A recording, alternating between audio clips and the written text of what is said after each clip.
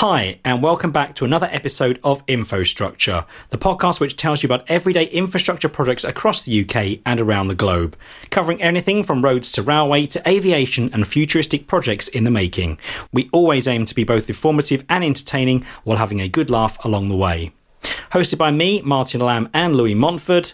This time we'll start with your responses about the podcast. Then on this episode we'll be heading stateside to look at the LaGuardia Airport redevelopment programme in New York. This is Infrastructure. 1, 2, 3,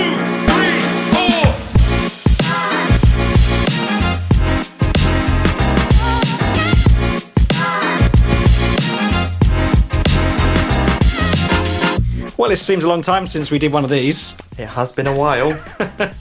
Well, we apologies that it's been a bit of a little gap since we did episode number 3, but we are here. We've both been away, haven't we, and busy. And Yes. I've been to Menorca. Yeah. You've been driving across Europe Yep. to Poland Poland, yeah, to pick a dog up. in a BMW. Marvellous BMW. Did you have a good trip? Yeah, it was good, thanks. Like I said, we'd been to a lot of places. Yeah. Many pubs. Many pubs. Trying the local drinks. Oh, and local Belgium and Polish beer. I bet that was nice. Yeah, German. that was quite good. There was quite a good Poland in Chelm, or Shelm, or whatever you want to call it, in Poland, which is on the border between Poland and Ukraine, so Okay. that might be a place we should go. You went to rescue a dog as well, didn't you? Which was nice. Yes, Cleo, a dog from Ukraine. Her original owners were killed in the battle for Kyiv. So yeah, it was quite nice actually. It wasn't our dog. It was for a friend, wasn't it? It was for a friend, yeah. So it was definitely a good trip. How was your little jaunt? Good, thank you. Went with the family to Menorca. It was getting quite hot, not quite as raging and on Inferno that it is over there at the moment. But yeah, very nice, very chilled, very relaxed. Nice little island, actually. That is the reason there's been a gap. Yes, and syncing diaries as well. We've both been on holiday from work, haven't we? So it's been a bit hard to try and find time, hasn't it, really? It hasn't. We're here. First of all, I think before we say anything, let's say the response from the podcast in general has been fantastic, hasn't it? Yeah, so it's always good to listen to people's feedback, or read people's feedback rather, and the statistics are showing that people are listening, which is good. We're not just sitting here on ourselves talking to ourselves. No, there has been quite a lot of people that have listened, so that is positive, and we definitely thank you for that. Here's to more listeners. I think also the Lion is the most popular episode so far, isn't it? I think everyone loves the Lion. It was quite a good topic to talk about, and it interests people because it probably affects someone somewhere. The UK are providing resources, different countries are providing resources, so it's quite interesting to see what each nation is doing to help with the project. And there's a lot of people, there's jobs being advertised. Yeah. Oh, yes, there is. Yeah, we saw that, didn't we? Yeah, lots of procurement jobs and stuff. And we're hoping that we can be one of these people to test it when it does eventually get made, don't we? Yes, definitely. It'll be nice. So yeah, thanks everybody. And don't forget, you can follow us on the Infrastructure Podcast Facebook page. Lots of people have been following it, liking our posts and stuff, so that's great. It's Infrastructure Podcast on Facebook. Go and follow us on there. We'd be appreciated. And maybe give us ideas for future episodes you want us to cover and stuff. That's always, or tell us what you think. Yeah, we've got a good idea of what we want to cover, but it's always good to hear what the audience want for us to cover. So if you could drop us a comment and a like. Yeah, definitely a like. At least follow the page anyway. So before we get into this week's topic then, I think since we last spoke on the podcast, we've had, because we both work on the rail, we couldn't really not talk about this before we get into this week's subject. And that is about the ticket office closures on the railway, isn't it? Yes, excluding the politics behind it. It's something that's definitely worth talking about. Yeah. Nationwide, it's going to affect people in the United Kingdom. So that's every booking office in the United Kingdom to close under the Railway Redevelopment Plan. And it's important to remember that this isn't just affecting the staff on the railway, but it also affects the travelling public. And the stats that have come out with like only 12% of tickets are bought through ticket offices is a bit of a skewed statistic, really, because obviously somewhere like, for example, a beauty spot like in the Lake District is always going to have more people going to it than somewhere in the middle of nowhere, isn't it? So 12% of the amount of tickets sold is still a lot of millions, isn't it? Yeah, and it's also worth remembering the 12% of people that are buying tickets, that's still people that require assistance from booking office staff, whether that's people with disabilities, impairments, or travelling public from this country or not from this country. Yep. I find it quite interesting, the fact that just because 12% of the tickets are sold from our booking office, that doesn't mean the 12% of the people matter. Very well put, actually. I agree with that. I think that's true, because we forget about the minorities and people that will struggle to buy a ticket, or even older people that don't have a smartphone or aren't empowered by technology. We're just forcing everybody to go to a machine, which also, what we're forgetting is, doesn't offer the full range of tickets or the cheapest options, does it? No, there's certainly a particular company on the West Coast main line have started now to employ people under a title in order to introduce the full range of tickets to the ticket vending machines. Right. Because they have now said that the staff that are going to be displaced from the booking office won't necessarily have the ability to sell tickets. Right. From the machine? From a handheld device. Oh, okay. So they'd have to stand at the machine with the person there. Correct. So that's quite interesting. It's also quite interesting the fact that the powers that be are coming out and saying that there will be no station left unstaffed. When you think about quite a lot of the stations maybe in Scotland and Wales where it is just a booking office. Yep. And the staff in the booking office do all the station work, maintenance of the station, the upkeep of the station, and also the help passengers. So I find that quite interesting how they're going to get around that one. Yep. Because there's plenty of stations in the northwest which just have a member of booking office staff. Yeah, and they help. They do everything for the passengers, don't they? Yeah, so that'll be quite interesting to see how they get around that one, and I feel like that's probably going to be a lie. And something else I was reading also saying that it's not one size fits all. For example, like under one operator, they want to close all the mainline stations like Euston, Piccadilly, and all those. But yet on another operator who has less passengers moving over to the East Coast side, they're going to keep Leeds open. In other words, there's no comparable, is there? Even though one might be used more, it doesn't necessarily mean that that one's staying open over the other one. So it's important to remember as well the fact that even if a company is deciding to keep 13 booking offices open, for example, the ultimate goal and the end plan, this may take a couple of years, but that is to shut them. They have said they want to close every booking office in the United Kingdom. So even if there's a few staying open, and it literally is a few booking offices staying open, they will be shutting in the next couple of years. So if you are listening to this, please get behind the movement. The consultation probably has finished by the time you are listening to this. It will be, yes. It's tomorrow, isn't it, when we're recording, It is. However, it is important to share your view, regardless of your opinion on the industrial action. It's important for you to get your opinion across. So please definitely do that. Yeah, and I think also, just to add before we talk about today's subject, is I think the government could be an own goal, in the sense that if people find it's too complicated to get tickets, especially older people, they're just not going to travel and use the train. So it could actually mean revenue goes down. Yes, which obviously we don't want. We've had the pandemic where passenger figures fell dramatically for good reason, and now we're getting back on our feet. So it's important to keep those passenger numbers up, profit into the railway. Although the profit going into the railway needs to come back into the railway. So yes, keep the people on the railway. We're definitely both against the closures anyway, so that's our say on it anyway. It is. Right, shall we get on to this week's subject? Yep, this week we're talking about the LaGuardia airport upgrade. Oh yes, very good. Which, as we know, LaGuardia is quite famous for something, but we'll get onto that later in the podcast. However, LaGuardia Airport is an airport located in the northern part of New York City. It is one of 3 major airports serving the New York City metropolitan area, along with John F. Kennedy International Airport and Newark Liberty International Airport. LaGuardia Airport is the closest airport to Manhattan, making it a convenient option for travellers visiting or departing from the city. It's famous for its accessibility to Manhattan, its unique design elements, its historic significance, and its status as being a bustling transport hub in the New York City area. Yeah, LaGuardia Airport gained attention in recent years due to its ongoing redevelopment project. The aims to transform the airport into a modern and state-of-the-art facility, the first new major airport built in the United States in the last 25 years.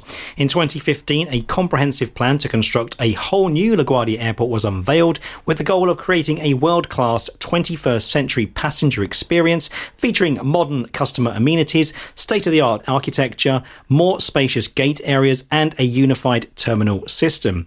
The $8 billion project, 2/3 of which is funded through private financing, broke ground back in 2016 and was due to be completed in 2026. But due to accelerated work during the pandemic. It is now due for completion just at the end of next year in 2024. So yeah, massive project this. Yes, and it's definitely an interesting project to think about because LaGuardia is quite a big airport itself, and it's definitely one that is used very well in the New York City area. Have you flown into it? I haven't, but it's definitely one I wouldn't mind flying into because I believe it's got quite a good scenic approach, should we say. Yeah, I'm pretty sure I have. I'm trying to think now. I think when I went to Miami, I'm pretty sure I went through... I went to Fort Lauderdale, and I'm pretty sure I went into LaGuardia. Yeah, because it's very much the London City of New York, I would compare it to, because it definitely is in the heart of everything, just like London City. It was opened back in October the 15th, 1939, and it was named after, I'm trying to pronounce this, is it Fielio LaGuardia, who served as the mayor of New York City during that time and was instrumental in its development. Yeah, I'll let you butcher the pronunciation on that one. But LaGuardia Airport is one of the busiest airports in the United States. In 2019, before COVID-19 pandemic, it served over 31 million passengers. Compare that to the 80.9 million passengers at London Heathrow in 2019, then you can just see why it is just under half. So it's about half of Heathrow, basically. So probably, like you're saying, London City is a good comparison then to it, really. Yeah, we don't have the stats on London City, but I suppose it is a very similar. Possibly smaller, maybe, city. Comparable size, anyway. Yeah. It also serves as a hub for several major airlines, including American Airlines and Delta Airlines. It offers numerous domestic flights to destinations across North America with limited international flights. So it is just a domestic airport then. Yeah, well, I was actually watching a video last night of San Francisco airport, and I was quite impressed to see there's a lot of domestic flights in America. Obviously, it is quite large, but some of these flights take only an hour, and it could be like a 7-8 hour, 9 hour drive, for example. So there is quite a big domestic market in the US for flights. I suppose we're different because we're an island here, so you can drive a lot of places around here. You don't need to fly, but whereas out there, you need to fly to get from state to state, don't you? Quite quickly. LaGuardia Airport is the closest airport to Manhattan, making it a convenient option for travellers visiting New York City. The airport is located approximately 8 miles, that's 13 kilometres, from Midtown Manhattan. It has played a significant role in the development of commercial aviation in the United States. The airport has 4 main terminals, Terminal A, B, C and D. Terminal B is the largest and the most recognisable, with Delta's brand new Terminal C opening for passengers last year. Yeah, it also got 2 parallel runways, runway 422 and runway 1331, which handle the airport's flight operations. These runways are relatively short, it says, in comparison to other major airports, with runway 422 being the shortest at 2,135 metres and mainly used for smaller aircraft, with the bigger runway being 2,744. These runway lengths are subject to change or variation based on factors such as maintenance, runway configuration and operational requirements. Well, runway direction is here. For example, runway 13 and 31 is the same runway for people wondering. It is just based on the heading of the runway. Oh, so it's just one runway basically, but it just depends which way you're heading then, does Correct. it? Oh, I didn't know that. You'll have the different markings on the runway. Yeah. So when you see the big numbers on the runway, it denotes the heading of the runway.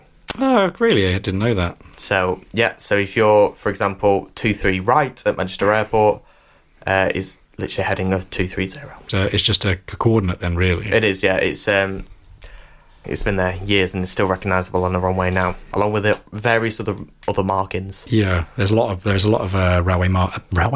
aviation markings, isn't there, around the runways anyway? Yeah, so you've got the touchdown markings and the likes, and the Christmas trees. People like to call it the nice light up lights that direct the pilots towards the runway. But yes, the runway numbers is based on heading. So let's specifically talk about the redevelopment project then. There's quite a lot of stuff to go through in each of these kind of sections and what they've been doing really since 2016. So the idea originally was to address the airport's outdated terminals and capacity constraints. The upgrade of expected to be 2 years ahead of schedule in 2024, and it's now around 95% complete. So we're talking about a project that is kind of at the end of the timescale now, isn't it? They're just finishing off the last few bits. And it's actually quite good to talk about a project that is near completion, but also still got a little bit to go because there's still a bit of scope for speculation. but there's a lot we can already go back and speak about. And the goal of it is all to create a modern, world-class airport facility that improves the passenger experience, enhances operational efficiency, and reflects the vibrant and dynamic spirit of New York City, which we all know about. Have you been to New York? I haven't, have you? Yes, I have been to New York. About 20 years ago, though. It is a kind of one of those places that you won't forget if you went. I think I went the year after September the 11th, so things were still quite raw there. But yeah, it's very... It's like you see in the movies, really, with the yellow cabs, the Macy's, and it's bustling. It's what you'd expect Times Square. It is got a great vibe to it. I was meant to be going, actually, to New York City in 2020, so I'll probably have to go back at some point. I do want to do in America. Yeah. Maybe I can fly into LaGuardia. You could do. You got to now. Well, yeah, after speaking about it today. And some of the other stats there's quite a few stats, isn't there, about this as well, about the central terminal. Yeah, the redesigned central terminal has 35 gates across 2 concourses and features retail space spanning 4 stories. Jeez. 850,000 square foot arrivals and departure hall, which houses check-in, baggage claim, security screening. Go on, what do you say, sorry?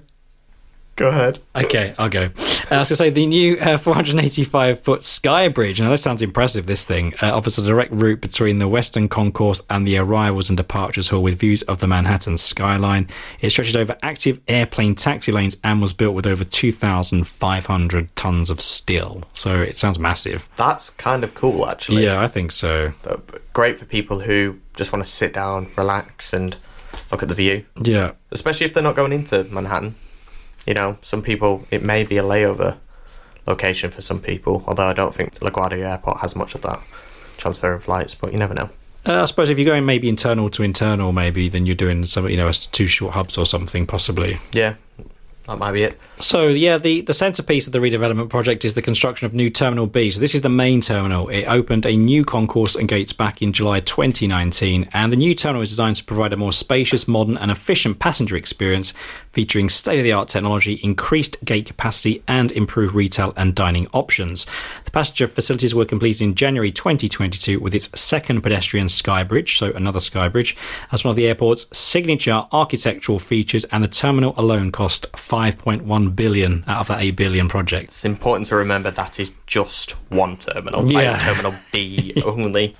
Updated Terminal C, this primarily serves Delta Airlines and was completed in June 2022. The expansive new Terminal C nearly doubled in size to the 2 terminals it replaced. It has soaring floor-to-ceiling windows, 21st century technology, and locally inspired concessions. The upgrade includes expanded gate capacity, modernised facilities, and more cohesive design with Terminals B. So really then, we've got 2 terminals here. Both have been upgraded and improving the passenger experience, really. I mean, I'm not going to name the airport in the UK that I flew from recently, but I found it very cramped. It was only a small airport, but I don't want to name it. But what I'm going to say is that passenger experience wasn't really there. It was busy. There was people everywhere. It felt very crowded, whereas this sounds like expansive and it's a better experience before you go on holiday or wherever you're travelling to. Well, I suppose it's important to get the right feel before you go on holiday. Look at Manchester Airport, for example. They've got some new terminals being built, and they're much, much, much better than the old ones, the 1960s kind of crappy concrete design. Brutalistic. Yeah, not the word. So it is nice to see something a bit more modern entering the world, because airports are always going to change, and because they need to meet requirements of A, new aircraft, and B, passenger demand. And with airports, the signage as well is always so perfect, spot on, isn't it? Have you noticed when you go into an airport, everything is really easy? Nowadays they design it so everything flows in, but the signage is always amazing, isn't it? You can't get lost in an airport. So before I went to Ukraine, actually, I was at an airport, and that's one thing I said to the people I was travelling with. You never find someone asking where a gate is, really. No. Well, I've certainly never heard that. Yeah. It's so easy to get around, and there's no staff on the floor to direct people, because you don't need that, because people know where they're going. If you take a railway station, for example, that's completely different. But I don't know if the passenger attitude's slightly different. Yeah, that's true. When people go into a station, they tend to lose their brain a little bit, don't they? And don't really know where they're going. But with an airport, everyone seems to find their way. And it is funny that.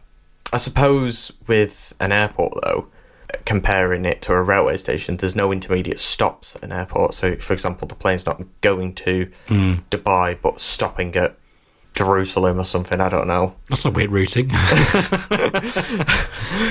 Dubai via Jerusalem. That'd be an interesting flight to go on. But I suppose that's the difference there. There's multiple stops on a railway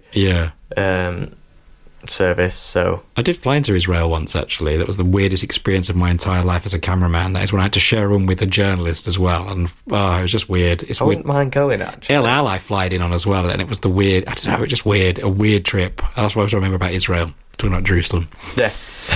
Anyway, you've inspired me. And also the new central hall, between the two terminals. So connecting terminals B and C, creating a unified terminal system. The central hall houses security screening checkpoints, retail and dining outlets, and other passenger services. It improves connectivity between the terminals and streamlines the passenger journey. So then that's, again, something else that we're combining the two halls together in the terminals, and it's a seamless experience. The main aim of the project, I feel like, is to make sure it's a better passenger experience. Yeah, that's what I'm getting from it. So I wonder how terrible the original LaGuardia airport was. Yeah, if you've been there, tell us. Yes, definitely comment on that. 'Cause by the upgrade work, it sounds like it's quite a mega project. And the other thing about housing security screening, this is the one thing I hate about airports. And again, as a cameraman, just to tell you, I used to take a lot of kit through security, and I used to hate the fact your bag gets buzzed and you go down it goes off the little special conveyor belt and you have to get there and they swab it and everything. But the queues is the other thing, isn't it? It just takes so long to get through security in this day and age. I mean, there's some airports now where you don't actually have to take your liquids out. Yeah, that's going to be changing across the country, world, isn't it? I think soon, is it? In the next few years, they've got these new screening machines, haven't they? Now, I'm pretty sure when I flew out of London City, actually, they've got them. They're the first, I think, in the UK, and it makes it so much easier. Yep. It's so much more streamlined, and I suppose it increases the level of security, because you definitely hear a lot of scare stories coming from America where they plant stuff in people's bags to see if there's security. And if they find it. And you hear a lot of scare stories, the fact that they don't, and it just gets through. So I suppose this new technology increases security as well. And it is still one of the safest ways to get about, isn't it? Even though we say about the rigmarole that you have to go through to go on the plane, but it's still a lovely experience. But that does put some people off, doesn't it? That whole security process. Sometimes it makes people's anxiety worse, which you can understand, because you don't have to go for this to get on a train, for example. But I don't think it's something we can get rid of. No, I mean, we don't want to take the importance away of doing the safety checks, because without it, who knows what people will be bringing on planes and stuff. But well, it was definitely heightened, wasn't it, after the 9/11 incident? Yeah. Is that when liquids were stopped being taken, wasn't it? I'm pretty sure, yeah. Because that was the reason some of the bombs were liquid based, weren't they? Yeah, and there was I don't think there was a lot of metal detection in every airport, nor was it required, I believe. No. So yeah, security is always a win, definitely. Transportation infrastructure. The upgrade project extends beyond the terminals. It includes the construction of new roadways, parking garages, and improved taxiways to enhance ground transportation efficiency and reduce congestion around the airport. Sustainability and environment focus. The redevelopment of the programme emphasises sustainability and environmental considerations. The new terminals are being designed with energy-efficient systems, sustainable materials, and the latest certification standards. Additionally, the project includes efforts to reduce emissions, enhance stormwater management, and improve noise mitigation. For example, Terminal B was built to provide 43% in water savings and an 18% reduction in energy costs. Most of the debris from Terminal B's garage demolition were repurposed for the new construction, according to the Port Authority, and even the baggage handling system was designed to save on energy with a sleep mode that only moves when bags are present. So again, another massive thing is energy saving. Yeah, which we have discussed before in our previous episodes. Yeah. Especially at the line, for example, that was a very sustainable project. Use of solar panels, wind power and stuff like that. So I feel it's important and probably a requirement now to at least introduce some sort of sustainable energy making. Because those stats are quite good, aren't they? 43% in water savings, that's almost half, and 18% reduction in energy, that's a fifth. So massive savings. Yeah, especially when you've got a large building like that, that is going to definitely save a lot of electricity and the usage and wastage, for example. And the only final bit they've got left to do now, the final piece of the puzzle, is the original terminal, which must be demolished in order to open the remaining gates and the taxiway underneath the new Western Skybridge. LaGuardia is the only airport in the world to have a dual pedestrian skybridge, according to the airport officials. One of a kind. I wouldn't mind going to do that, like I said before. It would be quite interesting. A dual pedestrian skybridge, so that's pretty cool. And with the dual skybridge, by skybridge, people don't know what a skybridge is, and with your aviation knowledge, Louis, what do we call a skybridge then? What do we define that as? Oh my God, you're asking me that. I assume it's just like a bridge over to extend to the new terminals. God, you know all these facts about the thing. Well, that's what I was thinking, isn't it? The skybridge is the thing that connects all the terminals, isn't it? No, the satellites are the other things where the gates come out, aren't they? Yeah, so they're jetways. Jetways, yeah. Which attach to the... I thought they were called satellites. No. Okay. Might be, and maybe I've got it wrong. So the jetways or satellites are the things that extend out to the aircraft on the port side of the aircraft, hence why it's called an airport. And then you've got the sky bridges or the linkways, just like Manchester Airport has, for example. If you're familiar with Manchester Airport, I assume that is what connects the terminals together. To the thing, yeah. So it's the walkways between the main terminal building and where the gates come off. I'm assuming. But by the sounds of it, it sounds like it goes over taxiways. Well, yeah, it sounds big, doesn't it? America's big anyway, isn't it? So I'm assuming it's a gigantic airport, this. Yes, but it is. You've got to think about it has got a little bit of a size constraint, hasn't it? Because it is on an island, for example. Yes, yeah. But certainly, if you do want to visualise the project a little bit more while we're talking about it, you can head to the Facebook page where there'll be photos of the airports. You can see what we're discussing and visualise it and make it a bit easy for you to understand as well. I'm pretty sure when we were doing the research for this, I was looking at some of the pictures, and the Terminal B is massive. I mean, you think London City, we think that's a small airport, but everything in America is massive anyway. So their small terminal is going to be massive compared to our standards. So it's a big project, and compared to the fact it's on an island. Yeah, and like I said, with those passenger statistics, it's important to have such a big space and capacity for the future. Certainly, you need to build for the future. There's a lot of projects that are finishing now, which they're either extending because they haven't got an influx in passengers and they're having to build another station, there's something over. So it's important to have future-proofing in your design. So even if it's not anywhere near the capacity at the moment, it certainly has room for more. And something about airport, expansion and redevelopment, that's something in this country that's quite controversial, isn't it? I'm thinking about Heathrow and the extra runway they want to build. Yeah. We're not good, are we? We don't.